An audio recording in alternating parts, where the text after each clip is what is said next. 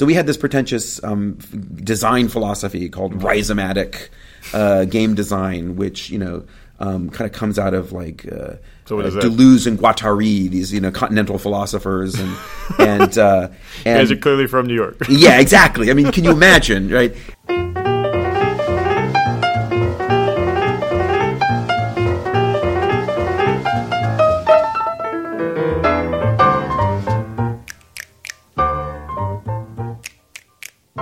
Hi, everybody. This is Soren Johnson, and you are listening to Designer Notes, a podcast about why we make games. Today, we are talking to Frank Lantz, currently director of the NYU Game Center. He was the director of game design at Game Lab, was the co-founder of Area Code, and is perhaps best known as the lead designer of Drop 7.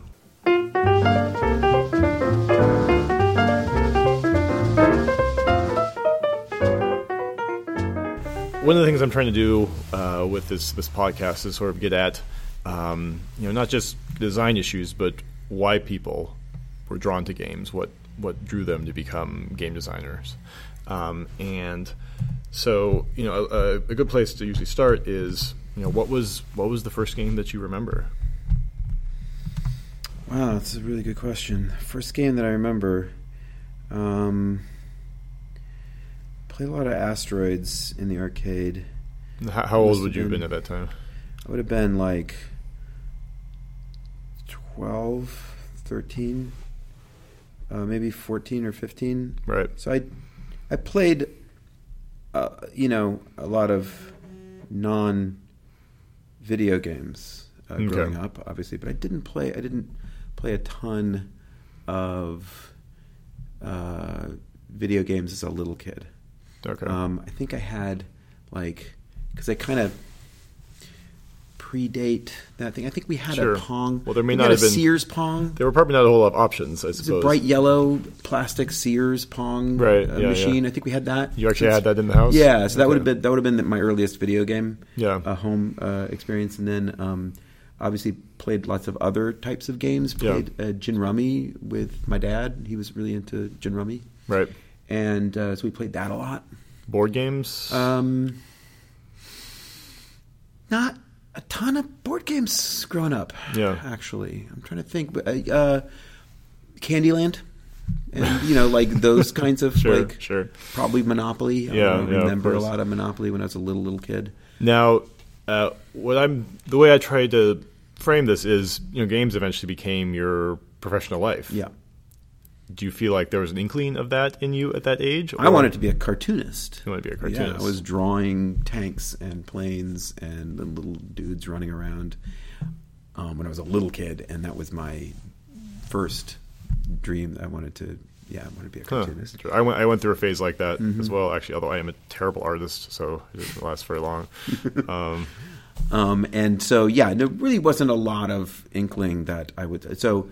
we played. I grew up in Kansas City, Missouri. A beautiful neighborhood, very idyllic. Looking back on it now, it's like, wow, completely idyllic. Right. Yep. I had no idea. I thought, this is how childhood works. It was a beautiful kind of suburban neighborhood, big, wide street, and big lawns, and tons of kids that just owned the street.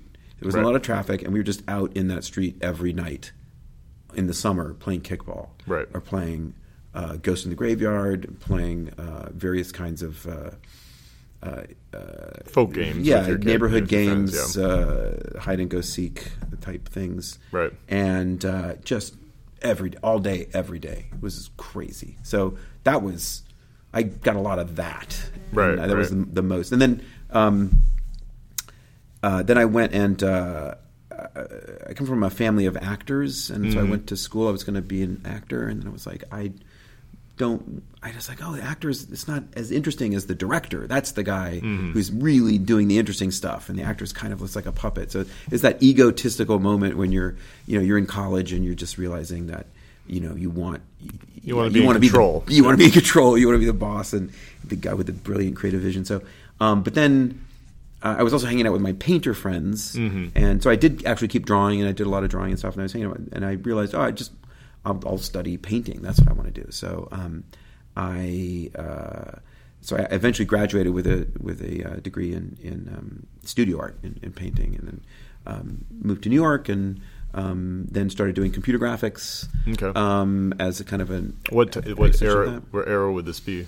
This would be like late in 80s at this point? Yeah, like the late 80s. And so this was digital work at this point? Yeah, so I was doing Photoshop and at a place called R. Greenberg Associates, which is a digital design studio that did special effects and film titles and stuff. What's like an that. example of this? Like just to well, I was working in the print department, and we just did high resolution photo compositing of 3D into photography. Okay. So I was just doing like super high res, super high end Photoshop stuff where back in the early days of Photoshop, where you had to use channels for everything. You didn't really even have like layers. It was just channels, and you'd have to cut up we were working on images so big that we'd have to slice them up and work on corners of them at a time. Oh, wow.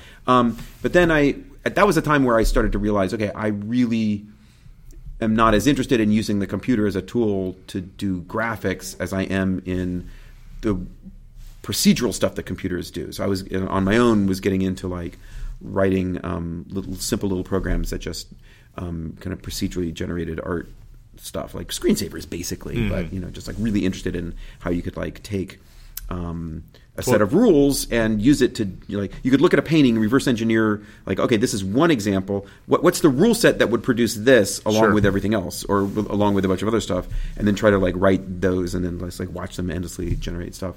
And no, let's back up a second here because that implies that you're now learning a programming language.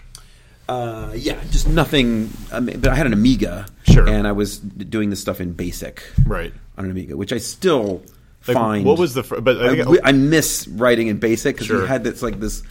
You always knew where you were. Like I still have not wrapped my head around object. It had line numbers. It's like you know where you are. You're a pointer, and that pointer is somewhere, and it's just going to go to the next thing. It made such sense to me. Yeah. I'm just now barely coming to terms. I'm not a programmer, but I do try to like. I'm using Unity and C# now, and I'm trying to like rebuild some of those skills in a more contemporary way, and. Just now starting to feel comfortable with this more object-oriented approach. That is how programming actually works. So I was doing stuff in BASIC, and Do you remember like when you first were you driven by yourself, or had you seen someone else do this? Because there's a number of people. Many people don't make that jump, right? Like most people were not programming at this era. Sometimes weird because it was really just like, I wanted to do this stuff. I saw it as just being an extension of my art making. And I thought, the cool thing about computers is that they can generate art. And the paintings and drawings that I did were already really kind of theoretical and procedural. Like I would give myself little rules and follow them to generate a drawing.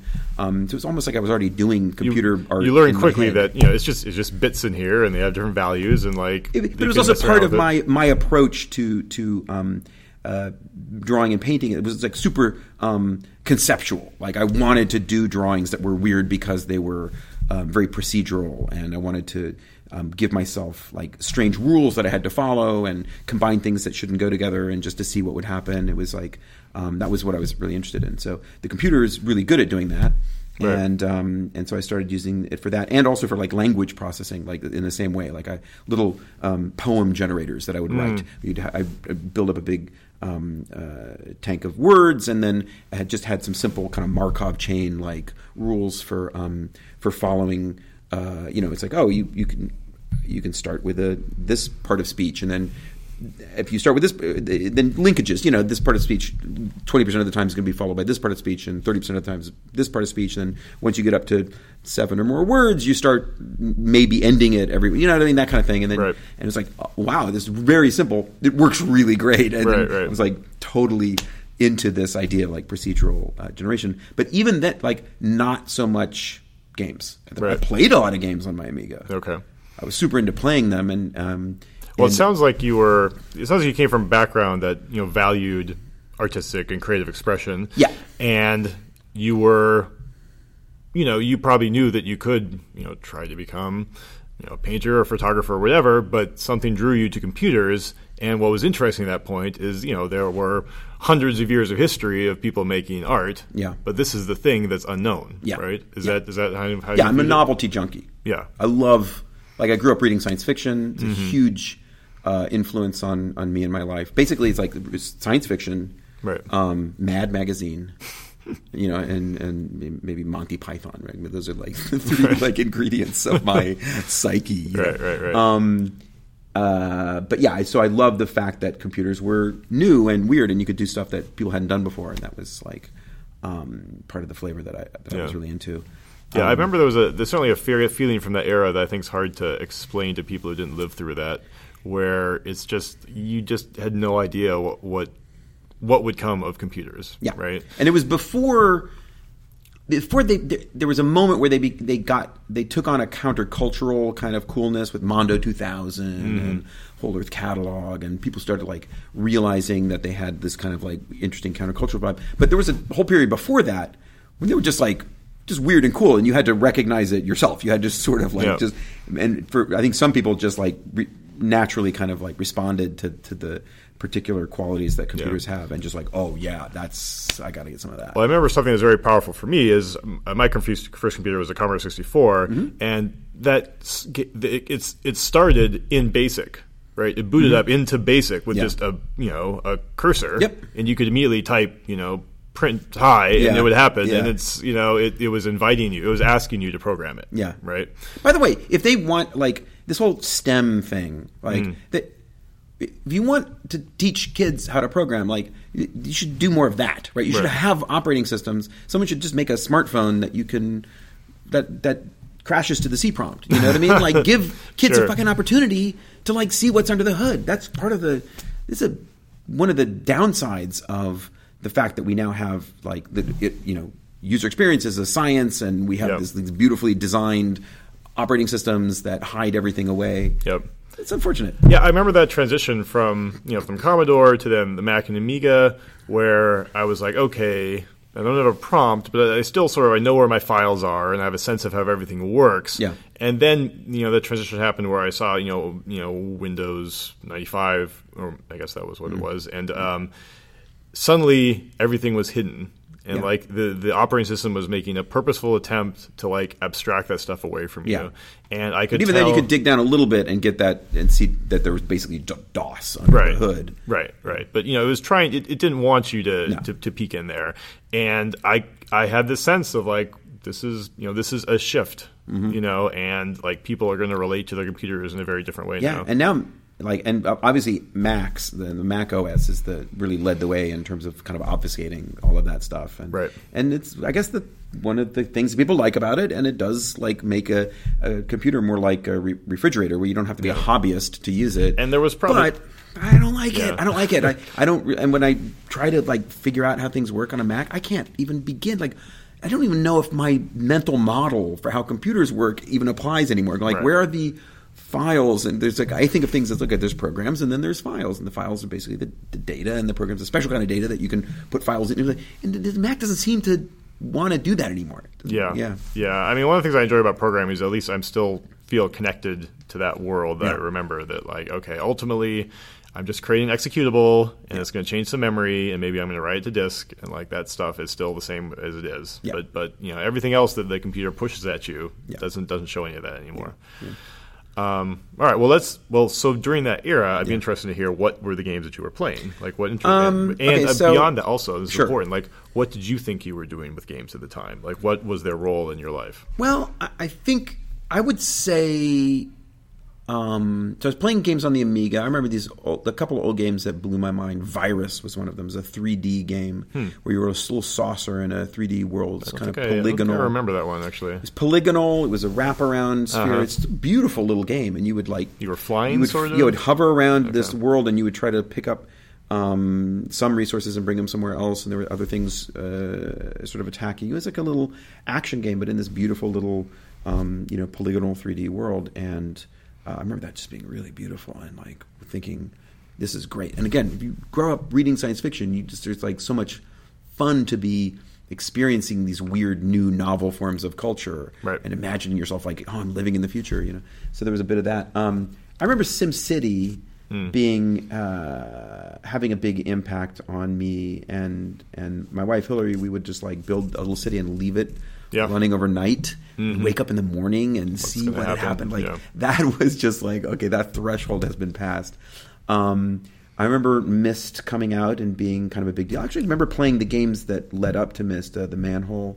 Oh, sure. And, I did that. those earlier. I did HyperCard stuff. That was like my bridge between like basic and like quote unquote real programming. Yep. And I made a ton of games in HyperCard, and that was like one of those like landmark games at that time. The Manhole, you know. I remember playing the Manhole and just being like, "Oh, this is great." Yeah, because it's kind of for kids, but it has like a very sophisticated, like smart children's literature, almost like the Phantom Tollbooth vibe to it. Even more so than Myst. Like Myst is great, but the Manhole had like personality that Myst is missing. Myst is very. Partly because the 3D is kind of generic looking. Yeah. There's really not much. Whereas Manhole is all the kind of 2-bit art or whatever, 8-bit, or I don't know how many bits are in that. It's black and white drawing style, you know. And this is a little hard to explain. In fact, you probably would do a better job explaining it than I would. But like I had this sense playing that game is you're aware that you're looking at essentially slides. Yeah. Right? Yeah. And so you know that there's a certain rule behind that of like you're discovering these different slides. And each time you discover a new one, it's like, you know, this little new thing that you've experienced in this new location you hit. And, you know, Myst obviously had some of that, but when you're talking to more like this is this environment that you're moving through, you kind of lose that more discrete element. Yes. You know? That's a very good way to put it. Like, you know, these are pages of a book specifically or whatever. I remember playing a lot of Dungeon Keeper on my Amiga. Oh, yeah. That was a game that was maybe another one of the first kind of experiences where I just like, okay, I'm having a really deep connection to this game. Yeah, that was a great game. Oh, and it's like the sound of that game, like, you know, things like crawling up behind you, and it's like, and unfortunately the Legend of Grimrock, which just came out recently, I was so excited because someone was really going to revisit that and redo it, and unfortunately it just doesn't have the same. I sunk a bunch of time into it, but it's hard to know. You can't go home again, or is there something slightly different? I think there was some slightly different thing. I think there was maybe I don't know what it was. I don't want to speculate. I remember Dungeon Keeper having a lot of very chunky elements. Yeah, that's me. Yeah, exactly. And it's kind of what you just said about Manhole too. It's that same feeling of like it occupied a sweet spot between abstraction and realism. Yeah, because again, you're like moving. It's like a chessboard. The world is divided up into these chunks, and but then there's some smooth movement. The monsters are it's not turn based. There's kind of real time behavior around you, but then there's also this kind of very discrete chunks. Yeah. And I remember things like you'd launch a fireball, and it would move fast, but not fast enough that you couldn't kind of walk behind it. Mm-hmm. Yeah, you remember that? Yeah. And and of course that you could run into it. And kill yourself. You could do that. Yeah, that's right. And the art was not good enough. And to me, this is almost like a bonus, but like, you know, secret levers or whatever, you got very good at spotting them in the 2D art that was, you know, the same essentially, you know, repeated, and that was, you know, it was a very, again, discrete, you know, element of the game, you know, which was nice. And then I played another big milestone game for me was at work at RGA. We got we would play games. I remember we would sit around playing games like Mortal Kombat was one, and I remember watching Mortal Kombat, and I didn't play a lot of Mortal Kombat, but I remember playing a little bit of it and then watching it, and there was a kind of a light bulb that went off in my head when I realized, oh, this looks terrible, but it's kind of like chess. Right. Like this is a game you could sort of get good at by thinking through. It looks like it's just a ridiculous, you know, game about. Had you seen Street Fighter or other games like that at that point? This was not. This is kind of my first exposure to fighting games. It's like that kind of. It's a real time chess, like it's chess where there's simultaneous moves, and it's like that was a light bulb that went off my head. And then another really important milestone was we got a copy of a demo disc, you know, taped to the front of some magazine, some video game magazine of Wipeout. And this demo of Wipeout was like one track, and you could play it, and it had like this amazing soundtrack. I forget which song from the soundtrack was in the demo, but we would sit around playing that, and it blew my mind. So first of all, you weren't allowed to cross the finish line. So if you crossed the finish line, it reset the demo, and you had to like wait a minute for the menus to come back. So we would take turns, racing and trying to get good, but then right before you cross the finish line, you'd have to like swerve out and let someone beat you, so that the demo would just restart the race. Sure. Because if you lost the race, it would just restart. But if you won the race, you had to go back to the menu. So that was like, and we just played that over and over again. It was the first time I recognized, this is something. Who is we at this point? At that point, it would have been Eric Zimmerman. Oh, so really? at that Okay. point, I had hired Eric, again, kind of out of art school. But You hired him. Are you still in your art job? at RGA. So this is RGA, and the studio had evolved to go from being special effects and digital graphics to having an interactive division. Okay. And so, which I helped them kind of build and was sort of leading. And what does that mean exactly? we were doing websites and CD-ROMs and games. Okay. So we did some early, like, basically CD-ROM games, right? And what were these? What were these like? So the first one was Gearheads. Okay. And so there was something that we just, so I hired Eric out of art school. Okay. And he, was someone who was like super interested in games and really impressed me as being really smart and talented. And he had this amazing kind of ability to, at the time, no one was thinking along those lines that like, games are like this super important form of culture that there's no reason why we shouldn't make games that are every bit as sophisticated and deep and complex as movies or novels, and have that same kind of smart kind of approach that with a sensibility that's informed by history and the same energy you would put into making your art, you should put into making games. It was amazing. It was like this incredible spirit of intellectual curiosity and boldness applied to games, right? Not just, we're tinkering with games because they're entertaining and fun. It's like, no, we're going to make games the way that people make poetry. They're going to change the world and like do this bold, have this bold, uncompromising vision. And this should be the output for all my creativity. Yeah, exactly. So we immediately started. So I was working with him to kind of like come up with, and also Karen Seidman at the time, who's another New York designer. We were working together to kind of create a vision for, hey, let's make a games studio that is part of this larger interactive studio inside of a big design. So what was it like to pitch that inside? Was that there was money so it wasn't an issue, or like was this were you guys challenged, or? I don't really remember exactly. Looking back on it, it's like, there should have. I think that early moment is always interesting. So right? Yeah, I think there was a sense where I think there was just a desire to get into interactivity, and by Bob Greenberg, who owned the company and saw, kind of had the vision to see that, this is where things are going. Yeah. And then we had enough bluster to just convince him that you should be making games and websites and CD-ROMs. So we had projects that were like educational CD-ROMs of the type of that era, these kind of terrible things. We had these client-based projects where it's like there's like advertising related, and this is the whole essence of like New York. The New York game design scene has its roots in like all these new business models for the game industry. Like that's all we ever had, because we never had AAA. You know, we just had like we were doing client-based work, and then we were doing educational stuff, and we were doing grant-funded stuff. And well, it sounds just like this is very grounded in that whole kind of multimedia CD-ROM. That was the era, but even so, we recognize that that's not what we want. That's not the kind of games we wanted to Interesting. make. Well,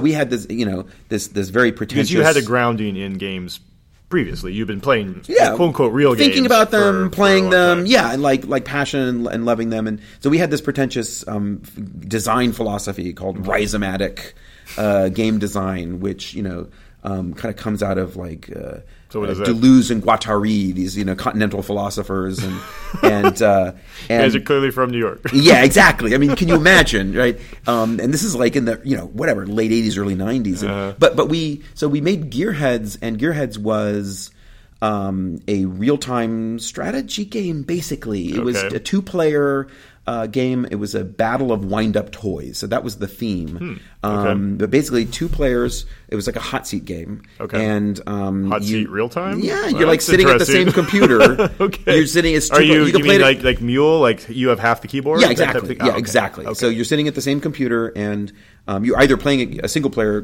playing against the AI, or you're 2 people sitting at the same local multiplayer, as they call it now. And you have these wind-up toys, and you can, out of the sort of dozen or so, they all have different properties.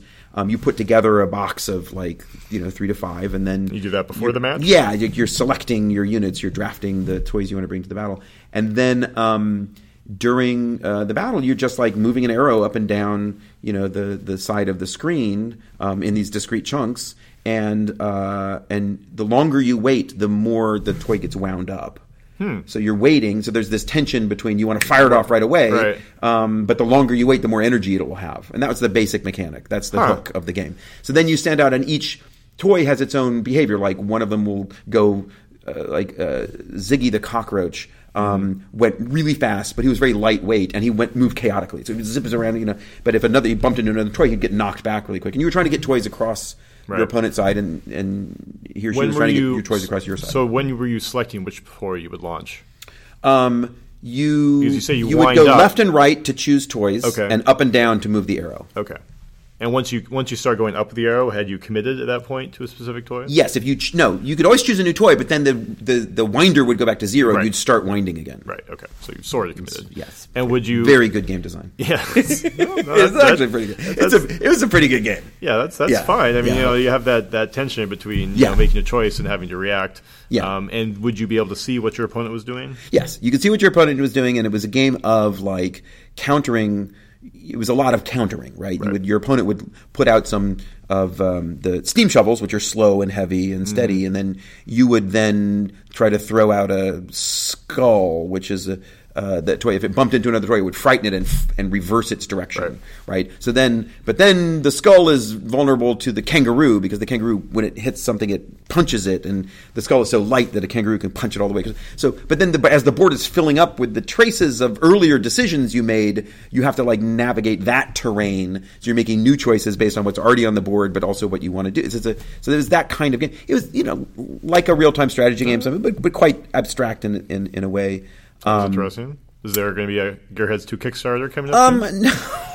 I occasionally you'll see. I think there were a few Flash games that picked up, and I think we're probably influenced by it. Sure. I think it's a fun little mechanic, sure, and people did play it. Well, it helps to develop a game if you're especially starting from scratch. You guys hadn't really made. This is basically our first foray into making a game, but we had these we principles where we were interested in emergence. Okay. We didn't want to make games that were like CD-ROMs. We didn't like games that were about content. Wow. So even back then, you saw those battle lines, I guess. We did kind of, because we saw that there are these games like these CD-ROM games like Bad Day at the Midway and these weird things that are basically multimedia. Yeah. And they're just ways of getting at content where, no, we want these games that are dynamic and have these emergent properties. I was definitely not conscious of it at the time, but I knew that I just wasn't tend to be drawn in by those games for sure. Well, what I was going to say is I'm not surprised that you were, were somewhat surprisingly happy with the first game you tried. Oftentimes you fail at your first game, right? But because it's very useful to develop a game that you can play multiplayer immediately. Yeah. Right. And this is how we made this game. Yeah. We worked with a brilliant programmer named Ephraim Cohen. Yeah. And we had a prototype up and running in the first couple of weeks, and then Eric and I just would sit around and play this game, and we played it and played it and played it. And because it's a little 2-player game, that was the context for making it and playing it. This is a huge difference of multiplayer development versus single-player development. Yeah. Once you solve the technical problems, and of course when you're talking about local multiplayer, there aren't really huge technical problems. Yeah. You're in a great space design-wise because you get it going, you try it out, and you're not relying on this AI that doesn't exist yet, right? You can immediately test out your ideas, right? And you get that fast iteration loop. Yeah. So That would be a good place to start. Did you have a sense of why you started that? Like, why did the first game you wanted to make, you wanted to be like a 2-player multiplayer game? I don't know. I just think we had. I'm not sure where the original idea came from. It just seemed like it would be like the idea of a chess game where the pieces are autonomous. Okay. That was the central idea. That's what I'm kind of getting at. Yep. As far as there's some analogy, like you had we were in just your like, mind. oh yeah, what if you had a like what's a fun game that you could do on a computer? Well, what if you had like a chess game, but where the pieces were alive and they had their own will and they had their own behavior and they were going all the time and it was like simultaneous. Okay. Yeah. So what happened with that game then? Well, we published it. It was Philips, I think, was a weird. We had these weird publishing deals. Sure. And I mean, it's sold some, but not much, and it was just like whatever. It just didn't make a huge impact at the time. It was a game. And there were a lot of games. Yep, a lot of games out there. We made another game called the Robot Club, which was educational. It was a game about teaching kids how to program. They build little robots to solve puzzles or solve problems in little scenarios. And they're in their high school and build a robot that can deliver the Valentine to the people. So, but it's like you're teaching the basics of object-oriented programming by assembling these robot parts that have behaviors, and you're hooking them together and stuff. So that was fun. I think that was published by South Peak Interactive, another publisher that just eventually just went away afterwards. I'm not sure if we killed them, or maybe they were just on their way out anyway. But that didn't create much of an impact. But we continued to do other stuff. We were doing web design and other kinds of like CD-ROMs and stuff. And then eventually, this was still a part of your. This was part of RGA Interactive. So we did. Well, no. I mean, for you personally, this was still a part of your professional life. It wasn't. You didn't feel like you were. Were you feel like you were? Well, I was like, what you wanted to do at this point? I think through this process, I realized.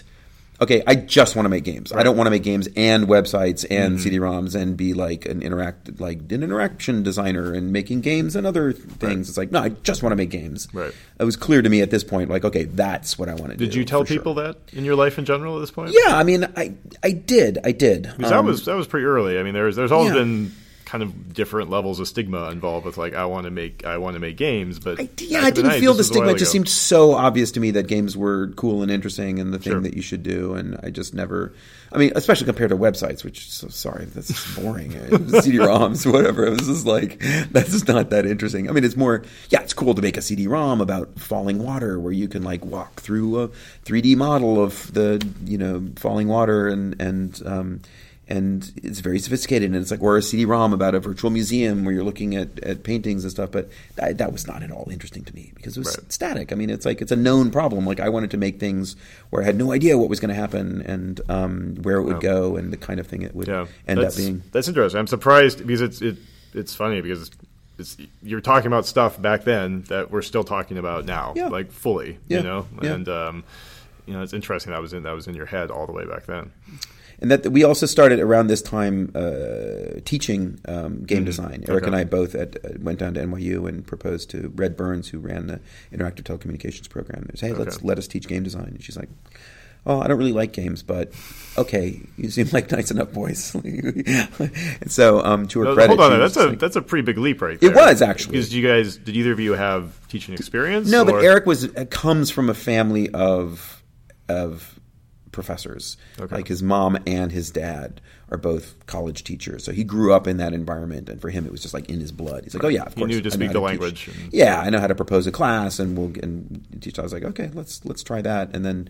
So you taught one class at this point, or yeah, we basically team taught a class in game design that and these would have been for students who were getting. This was ITP, which is sort of like NYU's version of the MIT Media Lab. It's the Interactive Telecommunications Program, and it's people. Would these have been master students? Yeah, it's a graduate program. So it's master students, and they're studying just interactivity in a broad sense, not focused on games. So there was still a stigma around games, especially at ITP, which is one of the reasons it was a little scandalous for us to teach a class in game design. I bet that's pretty early. I don't know how it developed all around the country in academia, but this must have been one of the first. This is pretty early. I think we were one of the first people to be teaching game design.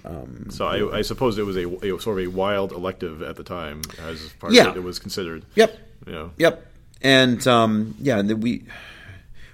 as part of that process of putting that class together, we went to the library and just like started doing research, like what's out there in terms of scholarly writing about games, and that's where we discovered people like Huizinga and Cal Waugh and Bernard Suits and Brian Sutton Smith and all these people who were writing in sociology or anthropology or psychology, and we kind of like. So you went for a real academic. Yeah, we wanted to like bring that stuff in as part of what the class was about. Because I would have assumed that you would have dug up, say, Chris Crawford's early writing. Yes, that was a big part of for sure. Also used Chris Crawford and Greg Costikyan was writing already at the time, so we were drawing from those as well. So the art of computer game design. If there had been more sources available of that, like if more designers from the 80s had put their thoughts down on paper, would that have been their primary material, or you think you would have still reached farther back? Oh, well, we liked the combination of the more the broader kind of philosophical, cultural readings that would like put games into a bigger context, and then the design, writing, the more directed kind of craft of game design. We did both of those. We would do readings of both of those, and then have assignments that were. It was still a hands-on studio class. I mean, we would do these readings and discussions, but we did a lot of just game design exercises. Students making games off the computer, not digital stuff, but trying to understand the basic principles of game design by making board games, card games, social games, that kind of stuff. Okay. Did you assign games as well? Like, you should be playing this video game, you should be playing this board game? We didn't. There was a lot of it was like an art school model of playing and critiquing each other's work a lot. So we did a lot of that. Occasionally, we would bring in, we did have, we would bring, students were responsible to kind of bring in a game and do a report on it. Okay. So we would, a student would bring in a game and do a report, and then we'd sometimes play that in class or that kind of thing. But there was a lot of in-class play and critique and discussion. Okay. Again, like Eric and I both came out of art school, so it's very much influenced by that approach where you do drawings and you put your drawing up on the wall and people talk about why it's bad. Right, sure. And and you kind of suffer the slings and arrows of your peers' opinions, and then you keep doing that over and over again until people are like, oh, actually, that's really good, and then So was the result of these early classes that you sort of diversified the knowledge of these students go through their program, or did it actually lead to people who saw something that they really liked? I feel like I want to become a game developer. Yeah, it was we had students who would dip in and take the class and had never done anything related to games before, and then sometimes we would have students who would like seek us out and be like, okay, I'm actually, I want to focus on games, and so this class is going to become like the launching point for more stuff that I want to do. That's really central to what I want to do. But games were never a huge part of ITP. I mean, it was one element of what ITP did, but it was never going to be the major focus, because that was part of their identity is that it's not focused on games. It's this broader thing about interactivity and stuff.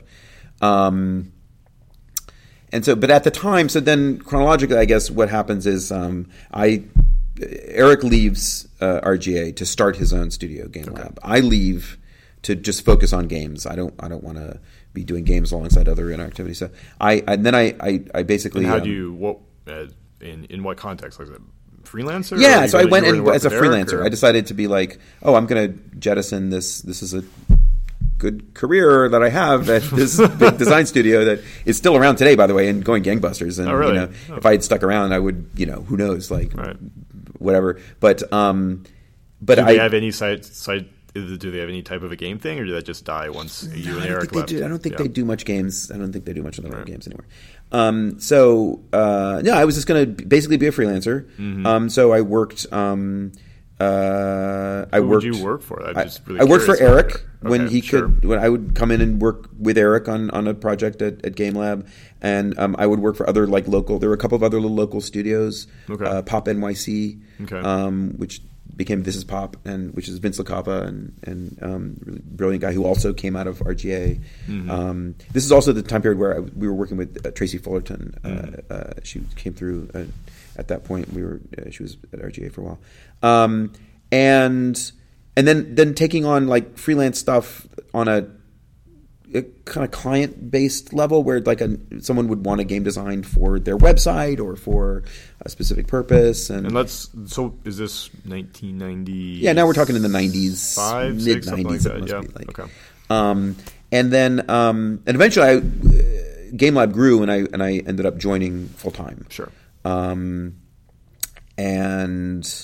then around this time, we were making lots of games, making like little online games for Lego at this time. We made a bunch of games for Lego that I'm really proud of, like Right. Junkbot, Yes. the Junkbot series, and a couple of other really cool games for Lego. And in that era, what would that game have been in?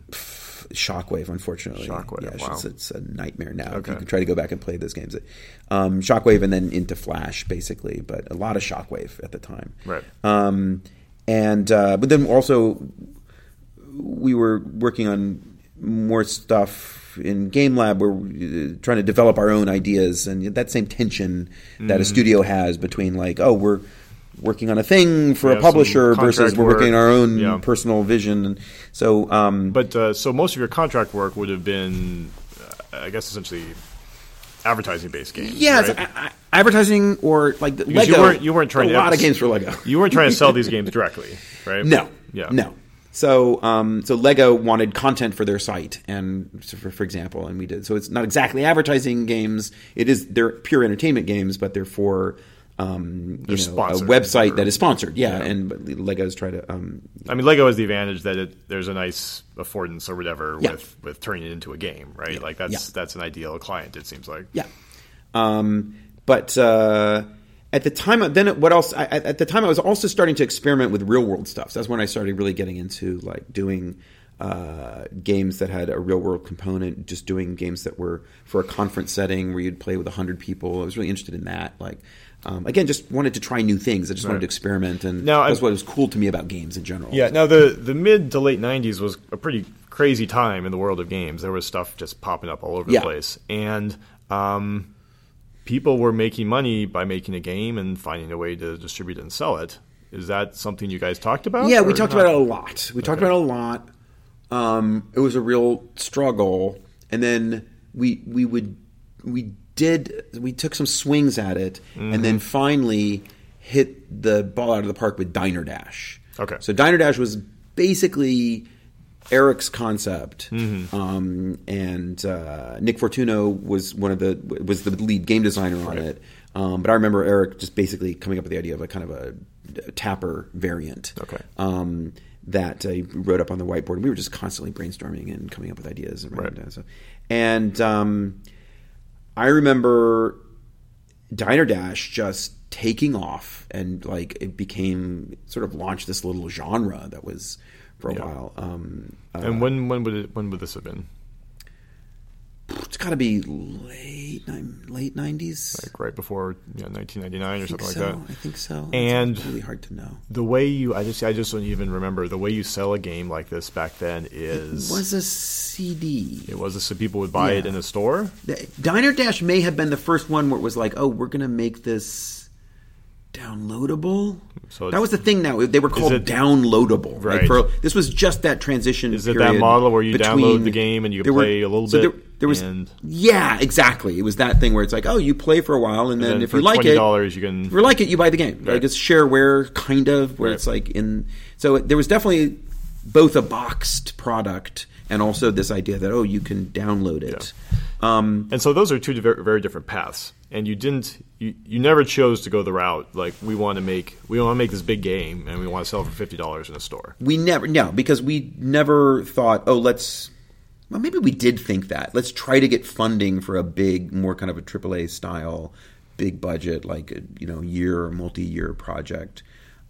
Instead, it was more like, let's do some of the scrappier, smaller scale work that we're doing, but in a to make a product that we can sell ourselves and own. So I bet you can make kind of interesting comparison between, say, like you guys and Looking Glass at the time. Yeah. Because you would have been contemporary studios, both with kind of roots in academia, East Coast studios, and you guys chose a very different route from what they did. Yeah, I mean, I think they just like right out of the gate were like, oh, this is what we're going to make, and Game Lab right out of the gate was like, oh, we'll make whatever we need to make to survive. Right. So do all this client-based work, and then we'll try to do stuff on the side. But it turns out you really can't do stuff on the side. It's like you are what you eat. Like if you're going to make little client-based games, like that's what you do. That's what your studio is about. And I think ultimately that was true of Game Lab. Although Diner Dash was this original concept, original IP, and dumb IP. What does that mean? What does that even mean? It was original thing. That's it was original how you thought of it at the time. Yeah, whatever. When you push this IP out. Yeah. And but at the time it was weird because I didn't really like Diner Dash. I didn't like it. I didn't get it. And when it took off and when it became the big breakthrough for Game Lab, I was like, I think it's maybe time for me to move on. It was like I love Game Lab, I love the people, and I was so excited to continue to work there and do other stuff. But I also felt like, okay, I get that this is a thing and it's super popular and it's like what were your issues? I felt weird about working in the context where I didn't grok the thing I was making, and I didn't want to make something for an audience that I didn't love. I mean, what people would remember about that is sort of a quintessential casual game, right? Yes, simple. I mean, there's a system there. It's not too complex, but it's pleasant enough, right? And what were your issues with it?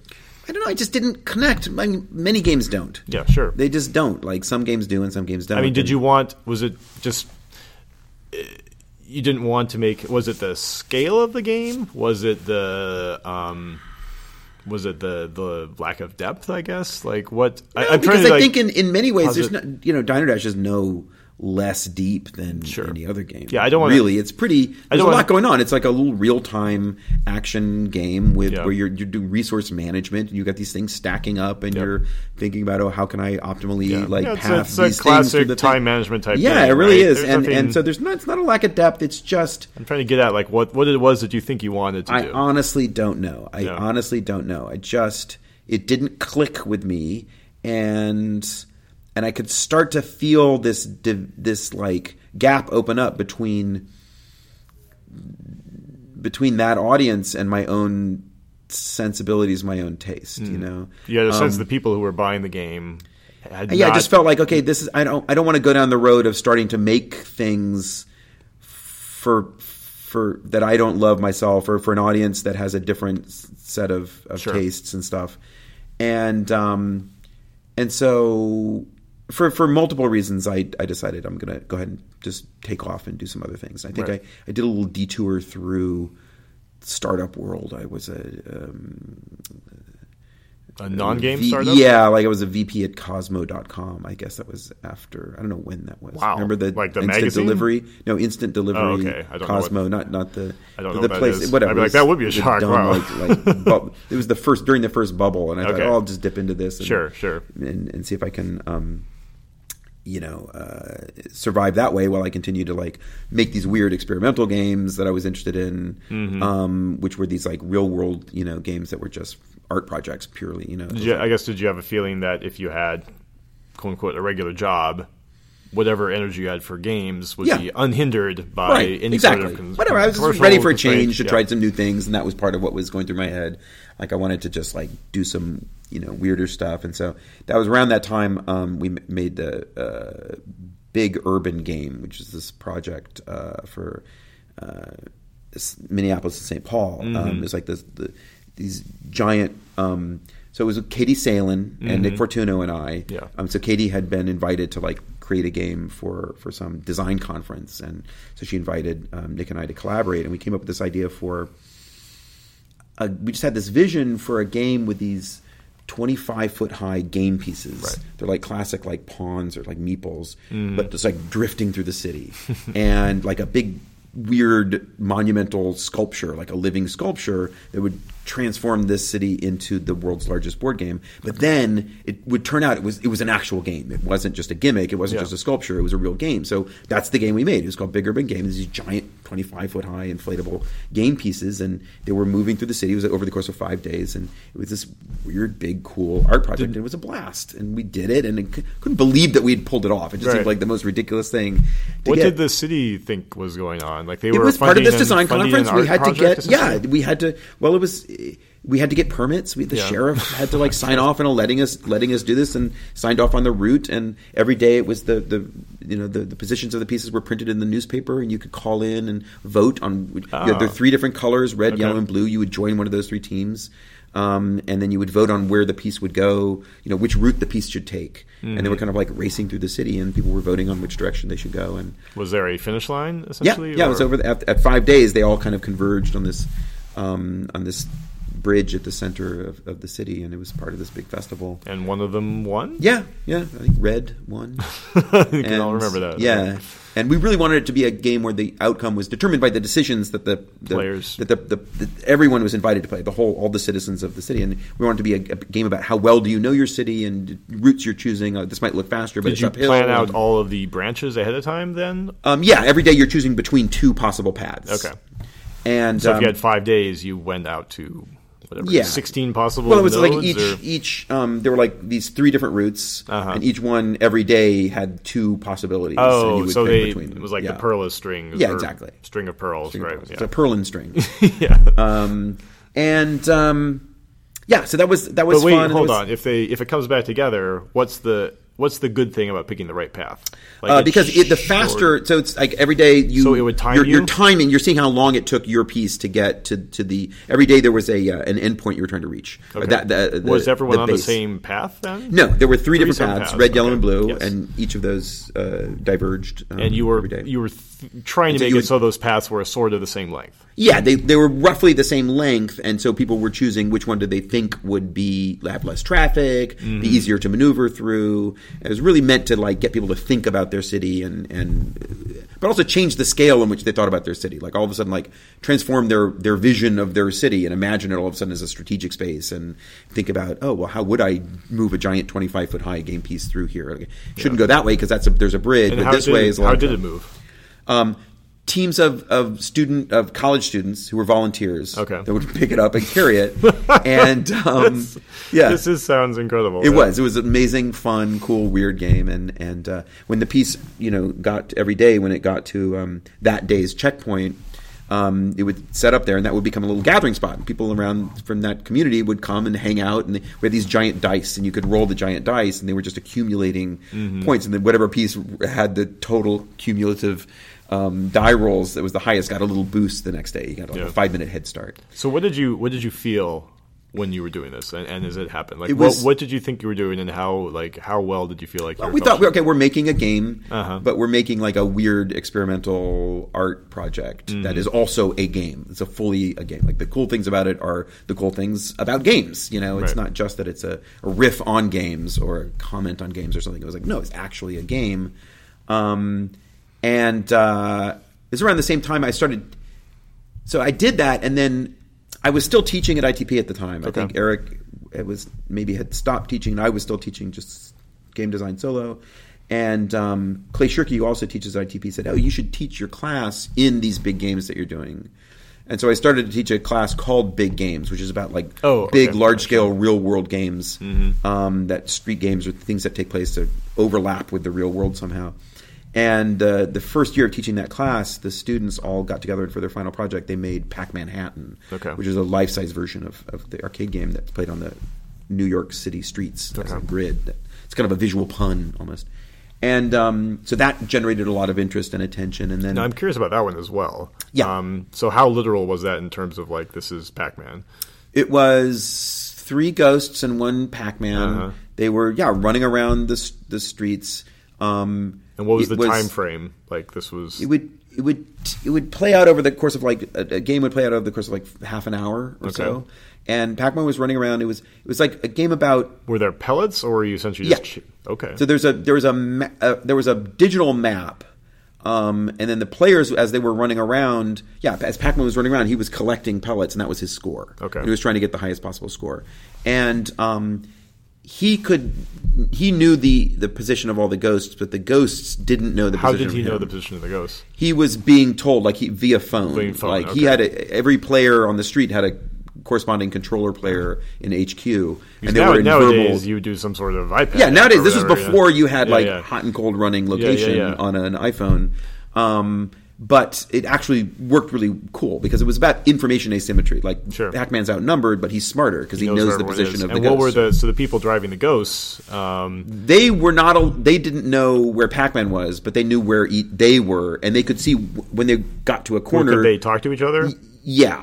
Okay. And they could see when they got to a corner whether there were dots left or not. And so they were trying to extrapolate where Pac-Man was. Basically. And then once they spotted him, they'd say, "Oh, I found him." Then they'd try to corner him, and then there were power pellets where if he grabbed one, he would be able to chase them and try to catch them. And I suppose ultimately the goal is if he gets all the pellets before they exactly. He's trying to clear the board. They win. Yep. What was the how balanced was the game? It was fun. It was a fun game. I don't know if it's super well balanced. I'm just curious. My goal for this how game many times was, did you play it? It was definitely played maybe a dozen times. And how many times did one side win versus the other?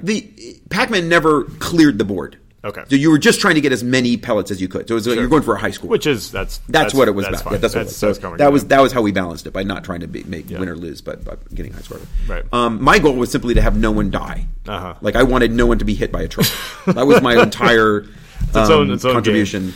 Game. And then they tried to... But one of the people who was involved in that was Dennis Crowley, who then went on to make Foursquare. And he was just a passionate, he was one of the main guys on the team, designing this thing, and that kind of overlap between real world and virtual is he's something he carried on to his ideas for. How many people were moving the ghosts around? So each ghost was just a person. Oh, it was just one person in a ghost costume. So there were three people on the ghosts. ghost team. Okay, Yeah. So I was wondering if one Pac-Man. If it was a large group, I would think they would actually send out spies to look for the Pac-Man. No, each ghost was just on their own, running around. So that sounds like fun. Yeah, and then so based on that and Bigger Than Game, I met up with this Kevin Slavin. What's the framework for that? Was that a grant or no? That was just a class. Just that was just something class. Put that together for the class and this was their class. This was their final project. They designed it. They created it. Did you get media attention? In terms of this it was this huge internet phenom. People are it just tickled people's fancies. Sure, they just saw it. They loved that the joke of it, the street theater of it. Yeah. So there were people running versions of it all over the world. Pac Leon and Pac Manchester and right. People all over the world doing it and having a blast. And so that became just a little cottage industry unto itself for a little while. But I continued teaching big games, and then I got in touch with this guy Kevin Slavin, who. What else would you teach in that class? There were other kinds of games. People were making games you play on subways. Okay. Games that you play using the telephone kiosks. Okay. Right. Games where it's about there's this awesome game called I forget what it was called, Phone War or something, where it was there are all these phone booths that are still around. No one really uses them anymore. Mm-hmm. Let's make a game that uses these phone booths. Okay.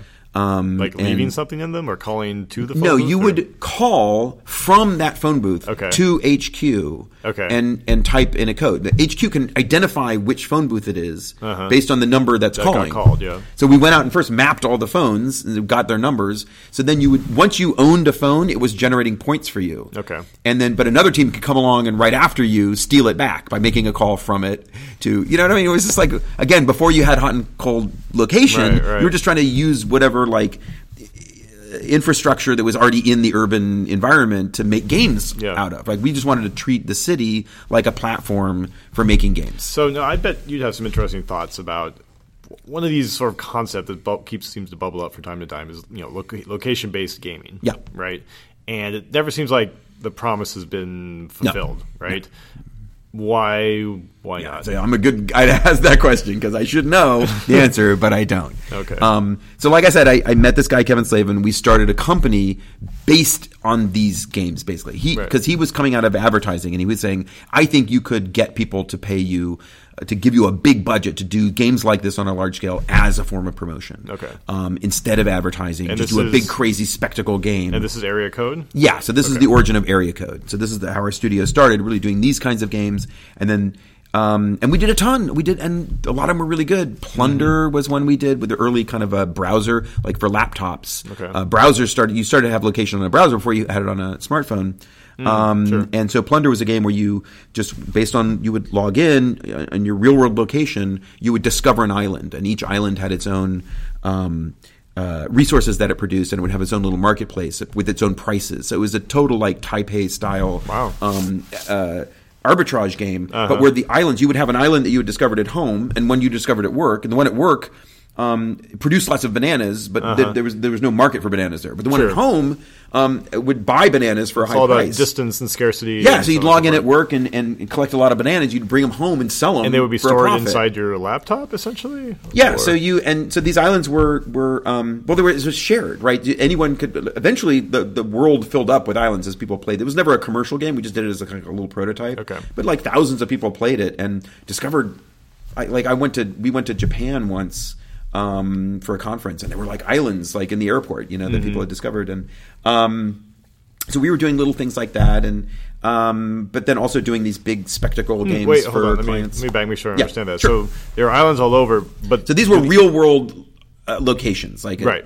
But was there one server essentially that was keeping track of all of them? Okay, one central server keeping track of all of them. You would log into that through a browser. Yeah.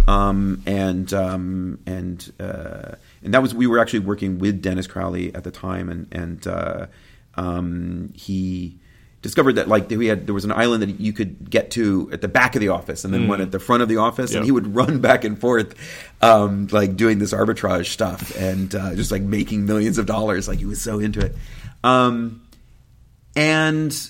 But why? So why does location-based stuff not work? There are a number of reasons. I think the main one is that it's too much effort. People want to sit down and play a game. They don't want to play a game that requires them to go to a particular place. I'm busy and I've got things to do, and I want a game that I don't want a game that's giving me this weird task of going and making it. People want to sit on a couch and play a game. Yeah. And I can't really blame them. So I think that's a big part of it. Sure. It's a very simple answer. Yeah. Yeah. It's nothing highfalutin about that. Sometimes the simplest is the like answer. all of those games. Like of all the people I'm interested in these games, and I've been making them, and I'm like studying the design of them and having all these like thoughts about, creating new ones and stuff. But I could never bring myself to play one of the someone would come like Shadow Cities or whatever, and I'd be like, okay, I'm going to play this game, and it's like, oh no. Well, if even you can't bring exactly, yourself. And if I just have to be true to myself. Like if I'm not playing, I can't expect other people to do it. One of the things I really dislike is hypocrisy. I think if you don't, again, if you can't get the taste of the game in your own mouth, then you should not pretend that other people are going to like it, like in some imaginary scenario. Yeah. Well, so I never even really thought about designing a location-based game, but I would assume that you'd have to start with the assumption of, okay, all we really have is that people travel, period. Mm-hmm. If we're going to assume that like this is the big issue, that people don't want to travel, that the game... Yeah, you make a game that taps into the thing you're already doing. Right, and that's it. Which is precisely, I think, the right approach. That's basically the Plunder approach. And I think that it is a good model. But here's the problem, as I'm sure we're both well aware with games. You set up some set of rules, and it may be the intention may be that like it's something you're supposed to only fit into your normal life. Yeah. But if you start playing the game, you start to want to do good at the game, which means you're then going to change your real life behavior, which will be exciting for a couple weeks. True, and then eventually you're like, well, I don't actually want to do all this, and you don't go back to just doing your normal stuff. Instead, you just stop playing the game. The sweet spot that I was always looking for was a game that you could play that just took advantage of your existing location, and then occasionally you'd be so inspired, you'd be like, oh, I can't wait. oh, maybe I'll take a little detour, you know. I'm going to be the first person to like go discover this thing, so I'm going to go out of my way.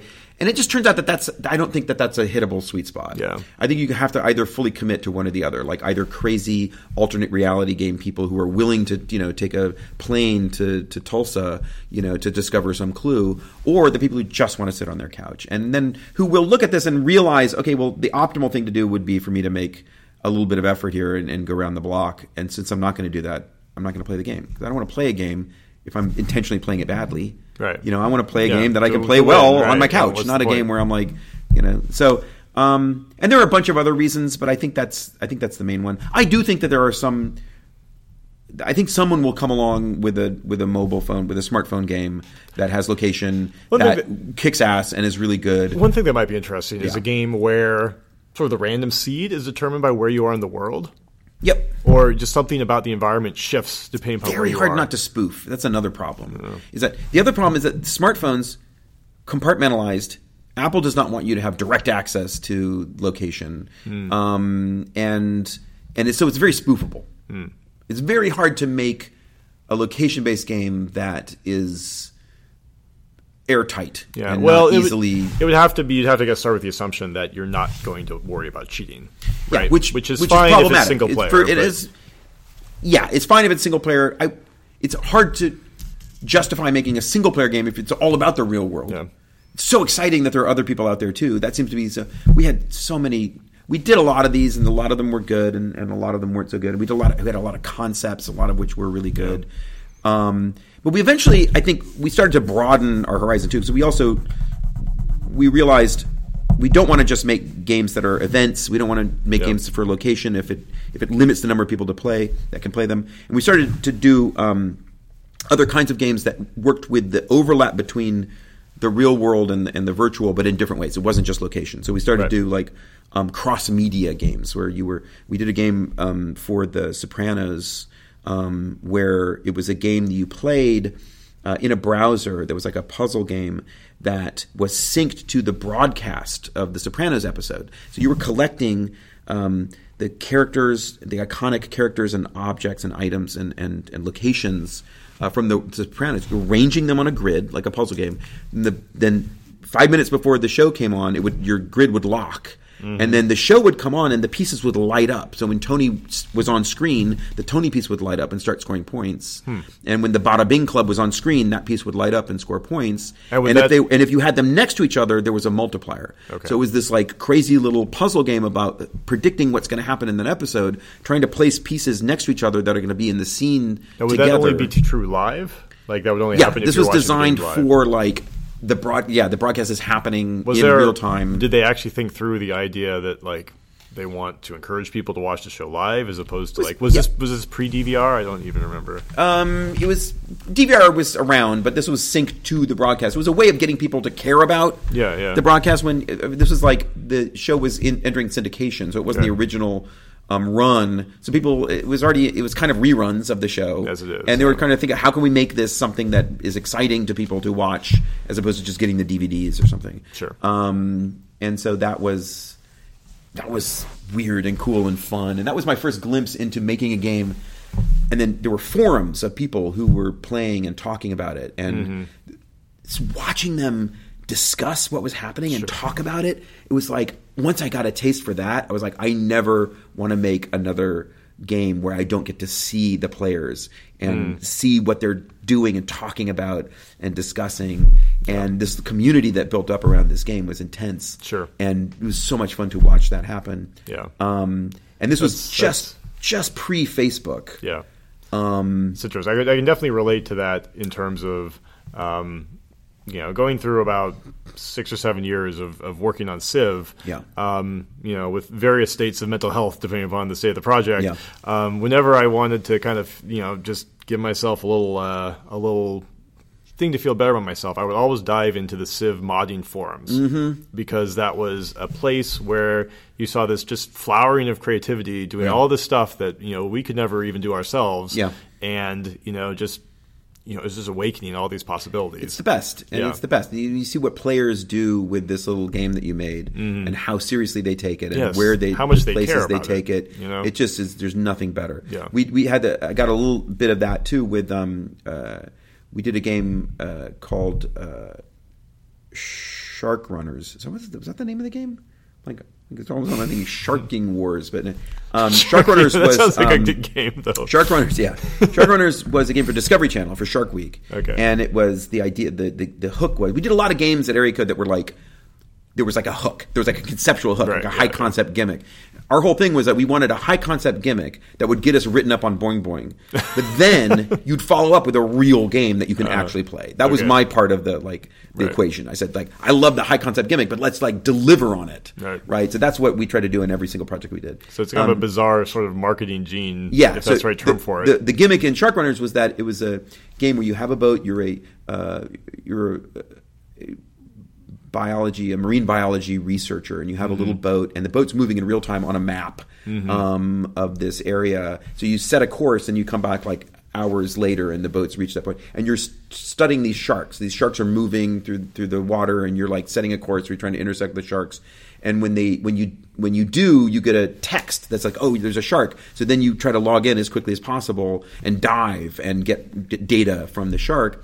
And the gimmick was that the sharks are all real. The sharks were real sharks. There's real GPS information from tagged sharks that researchers that actually were studying.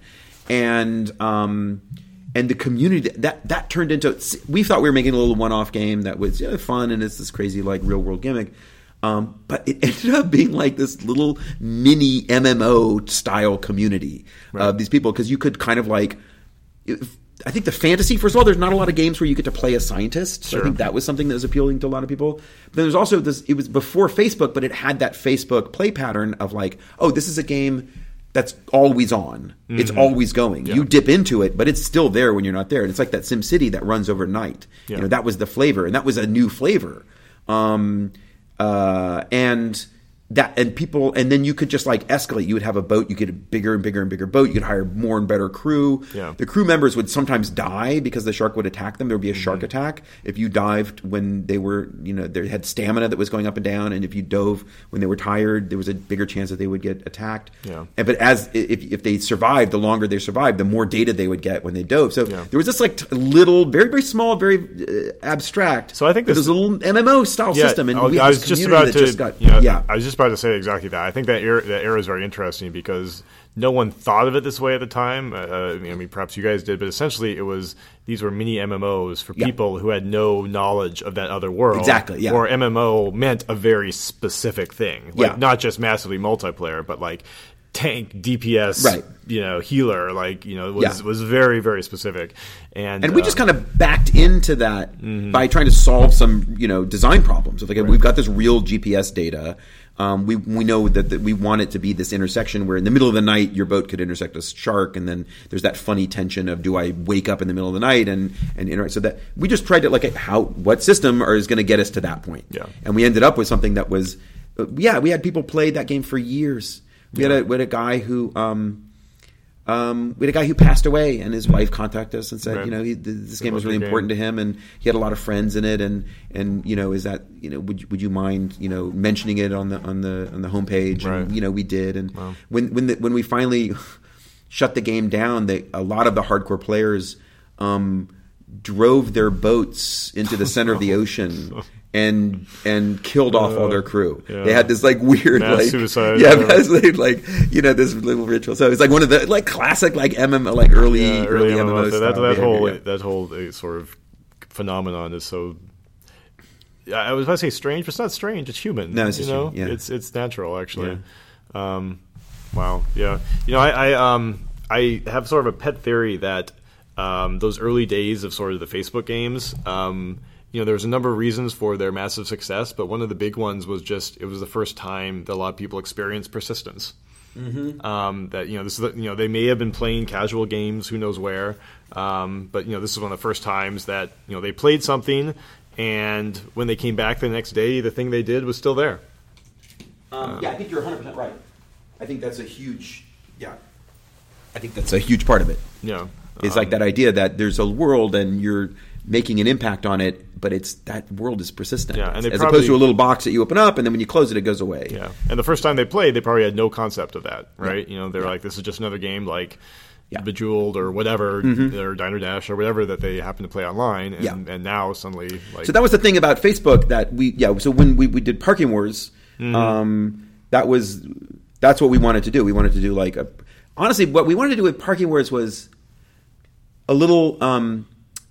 almost like a board game style game, but it was persistent. Sure. Yeah. Like a persistent board game. You have these little pieces and you can put them, and then it's funny. And the same kind of like how in Shark Runners, there's something that can happen in the middle of the night, and that's funny because of the persistence. We wanted to do the same thing here, where it's like your friend can be parking illegally on your street in the middle of the night. If you wake up, you can catch him and ticket him. But it's very much like a board game. Yeah. Like it really is like... It's very simple. Discrete choices, and you're moving things around, and these little, it's very chunky and kind of abstract, and it's social, but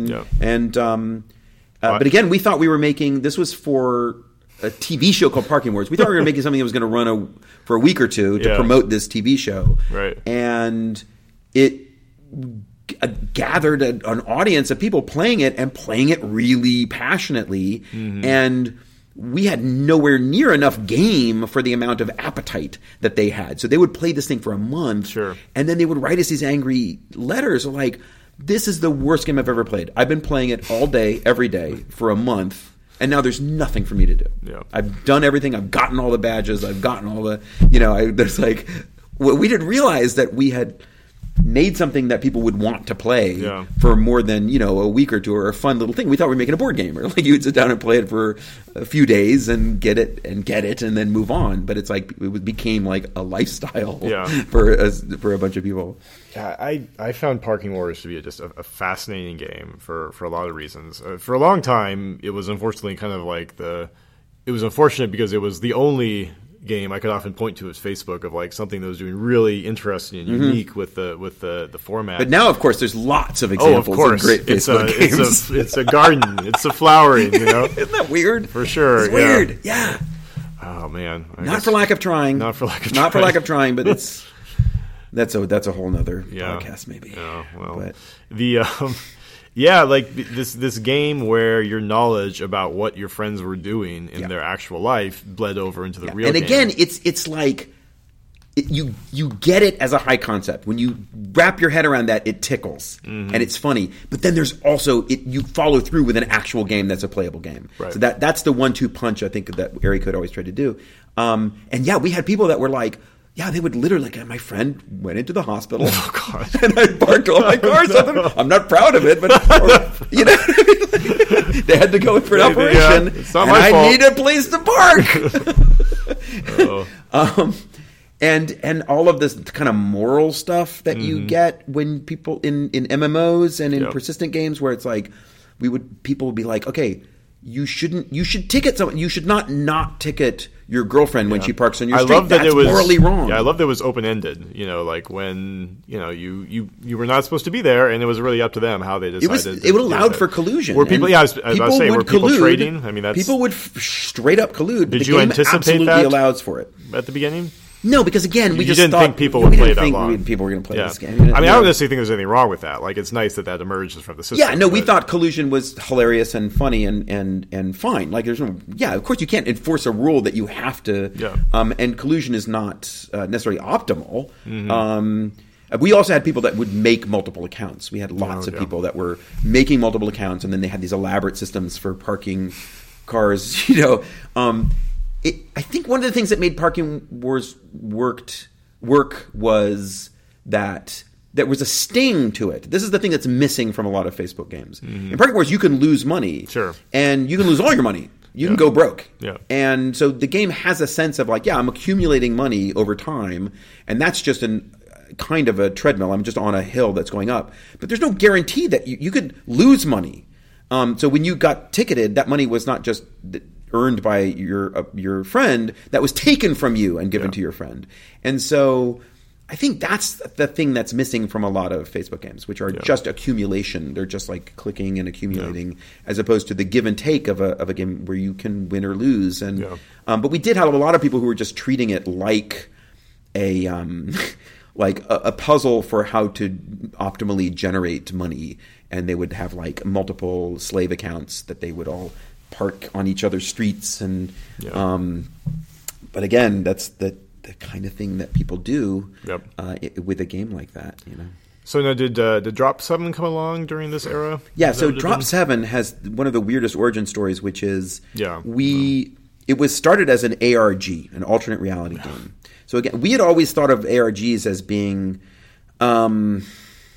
fellow travelers. Like, we were interested in them, but we didn't really love them. I'm surprised the term hasn't come up yet, actually. Well, yeah, because we thought of them as being more like the multimedia CD-ROMs that we were not interested in, because they were more story-based, they were more about content, they had puzzles and they had content. So there were a lot of what we were interested in, the overlap between the real and the virtual, people running around face-to-face social interaction. But they still sort of fit into the not game category. A lot of storytelling, a lot of focus on stories and stuff like that, which just wasn't our bag. I mean, it's fine, but we just don't. The other thing that I didn't love about them was I always found them just straight up unplayable. Like, I just felt like there was a kind of a delusion that everyone had, that they liked it was the one punch. It didn't have the two for me. Like, it was everyone loves the concept of an ARG. It tickles people's fancy. But when you try to, 99% of people who say they love ARGs have never played one. Because when you try to play one, you quickly find that you can't. They're played by a very small, hardcore group of people that are like, that's their hobby, and those people are elite, and they're very smart and good at playing these games. They have really good taste, and they play these games. Most people just can't play them. Like, what am I? Where do I go? What do I even do? Where do I start? And they're very interested in the existence of them, and like the it's cool. They love reading about them. But sounds like many gamers' relationships to Eve. Yes, precisely. It's a game that people love to read about. Right. But exactly, so that was one of the reasons I didn't love them. Although some of them, I mean, did get played by a lot of people and enjoyed by a lot of people in theory. I just never was able to freaking play one. I just couldn't figure out how to even begin. Where am I supposed to go? And then you're just reading these elaborate forms. And this is from a week ago, or 3 weeks ago, or is it from a year ago? Or am I looking at something that's happening now? Is this even real? I don't know. Yeah, exactly. So anyway, but we got hired to do one for CBS for a show called Numbers, and we said, by God, we're going to tackle this as a design problem. So we decided, how can we make an ARG that does fulfill on being a really playable game, that's broadly accessible, but also straight up ARG, delivers on all the cool, weird psychodrama of an ARG, all the is it real or not, and all the kind of like metaphysical stuff.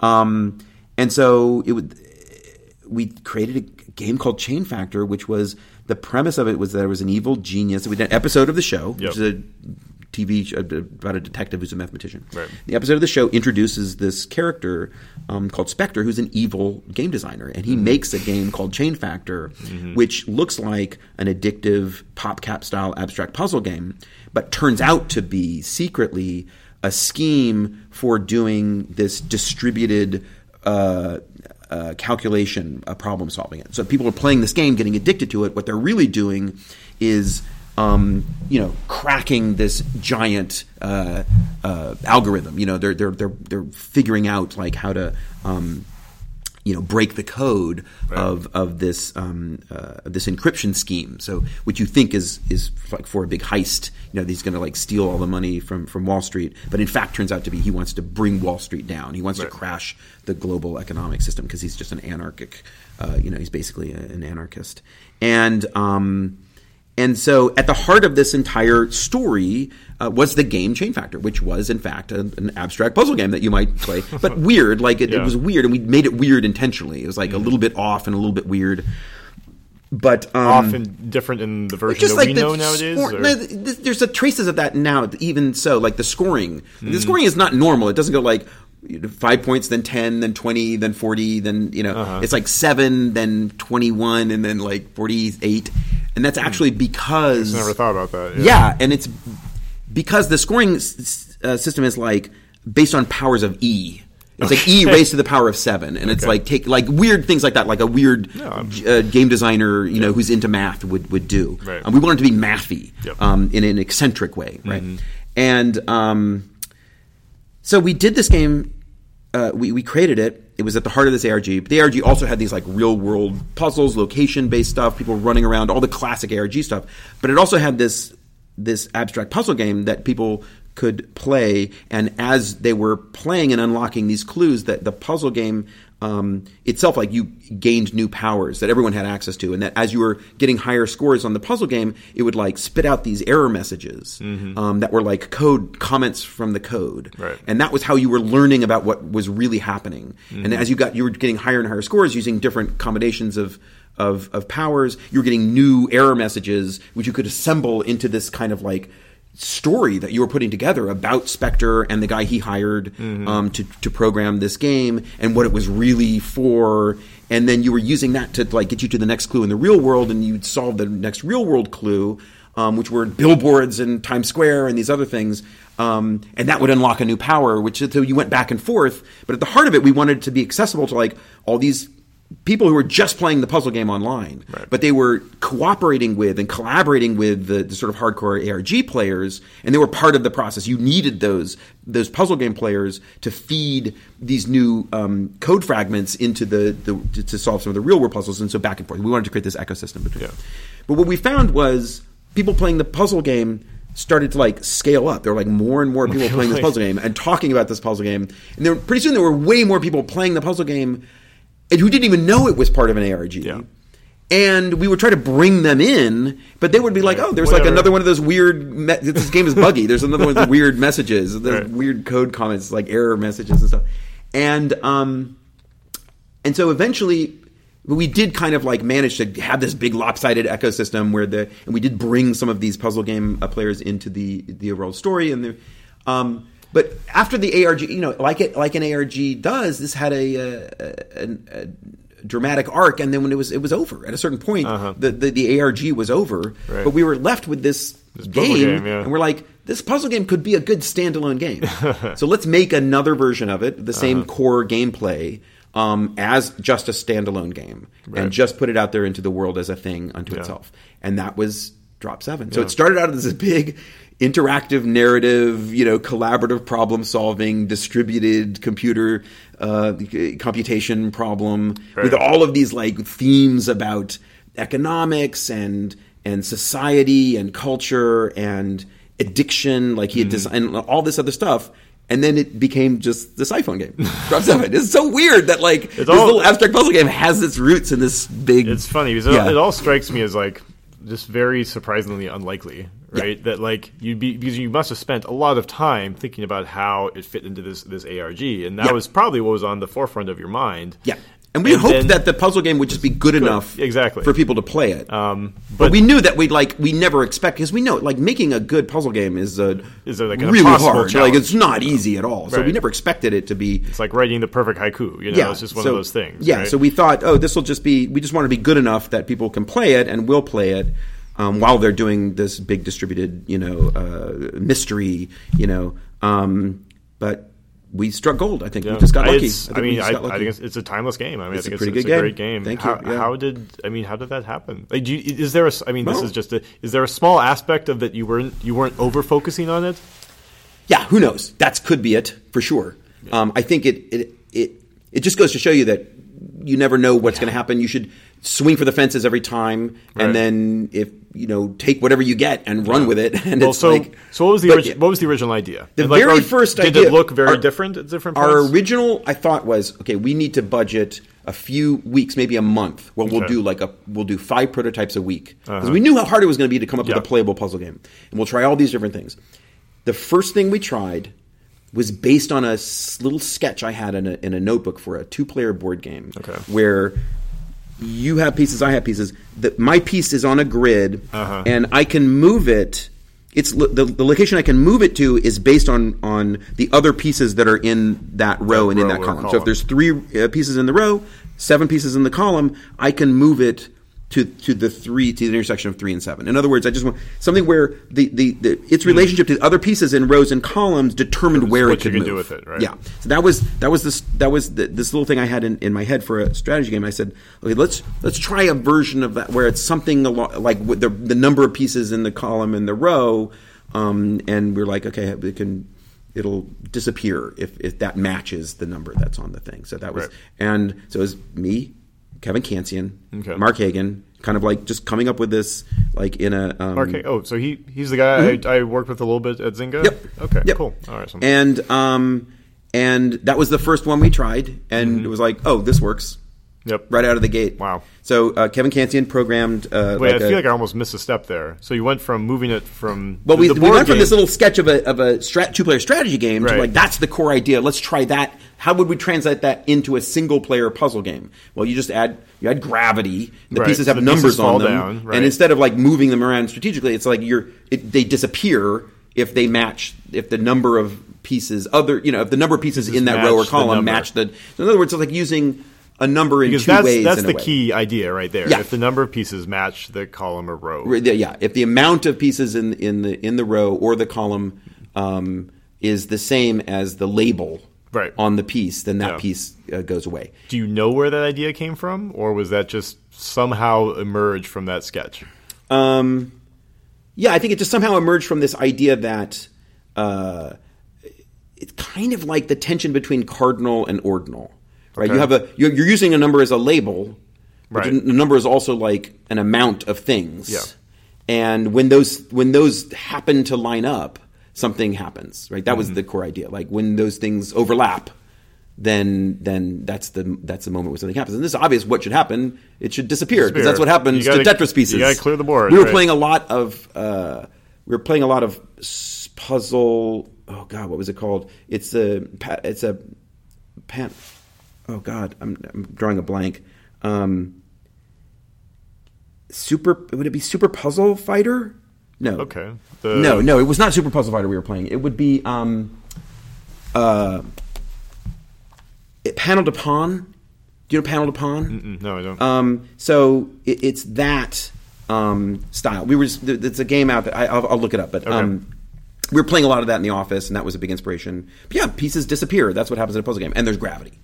So it allows for chains. We knew chaining wanted to be.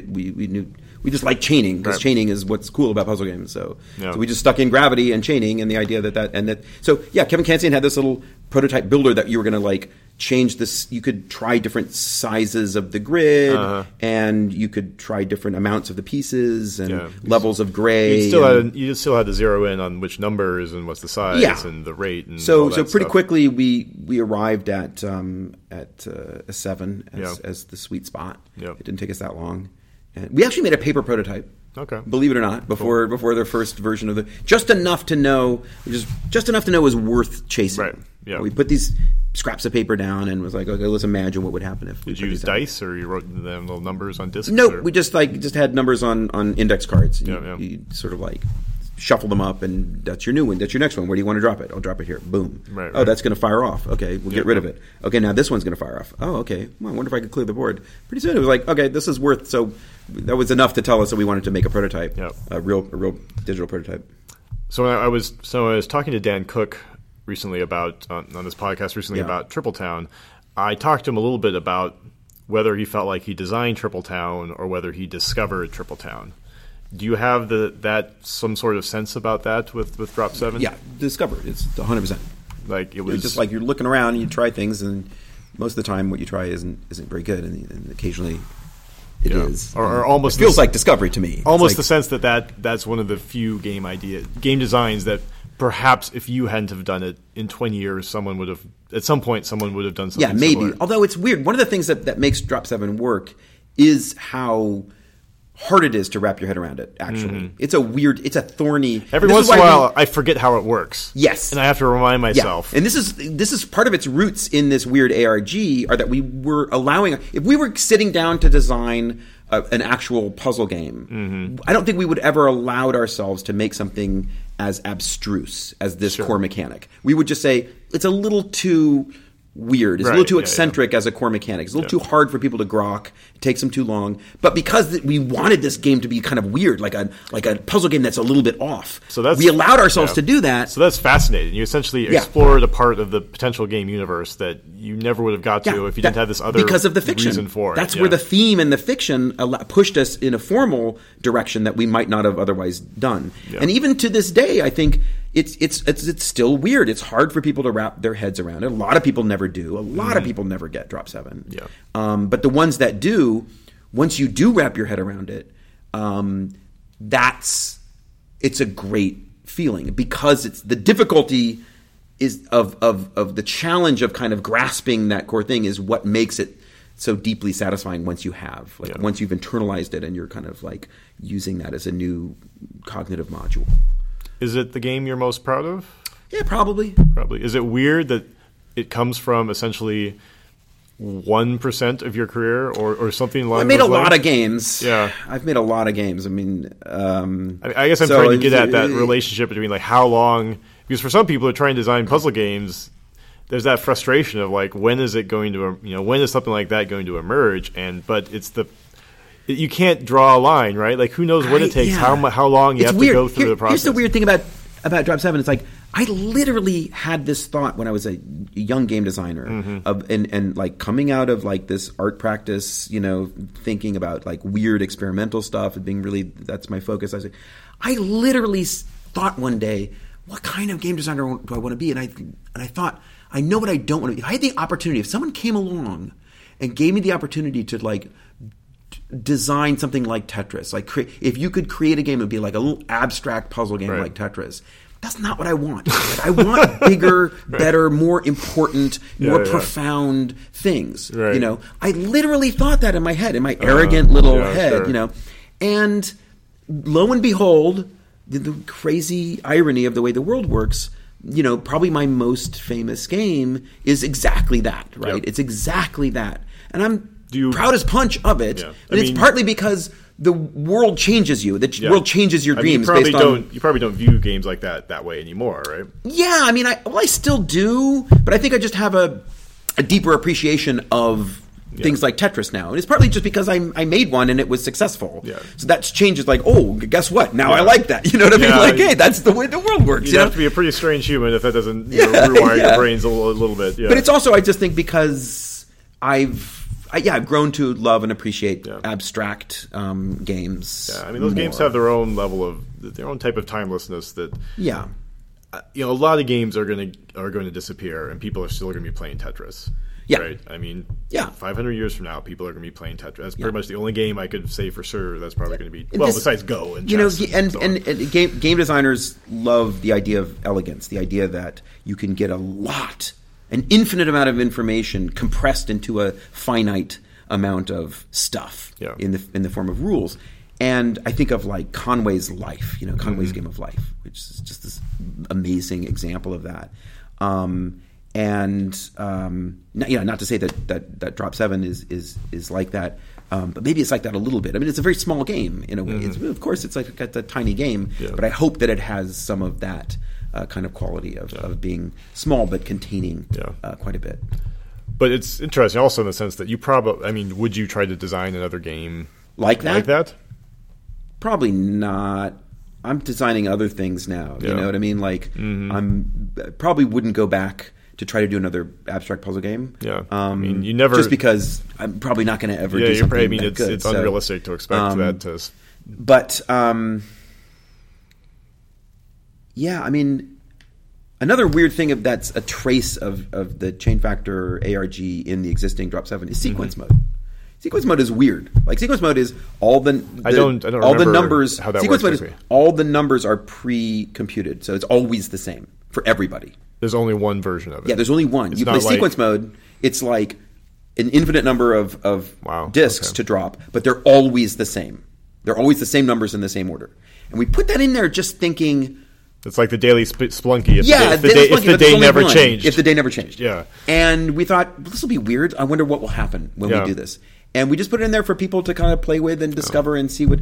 And there's a very small set of people who are like deep into sequence mode and who basically have figured out how to get any arbitrary score that they want. Infinite, essentially? Or? Yeah, you can play as long as you want and get any score you want. Okay. Is that sounding like essentially how people treat arcade games from Yeah, this is much more like just a single big mathematical problem. Okay. So once you know all the numbers, once you've mapped out all the numbers that are coming, now it's still a non-trivial problem because, like, for example, it's totally non-trivial to say what's the highest score you could get in the first 100 drops of sequence mode. Okay, sure. But what's totally trivial is the ability to get any score you want. Basically, you can. So it wouldn't matter if you change the seed.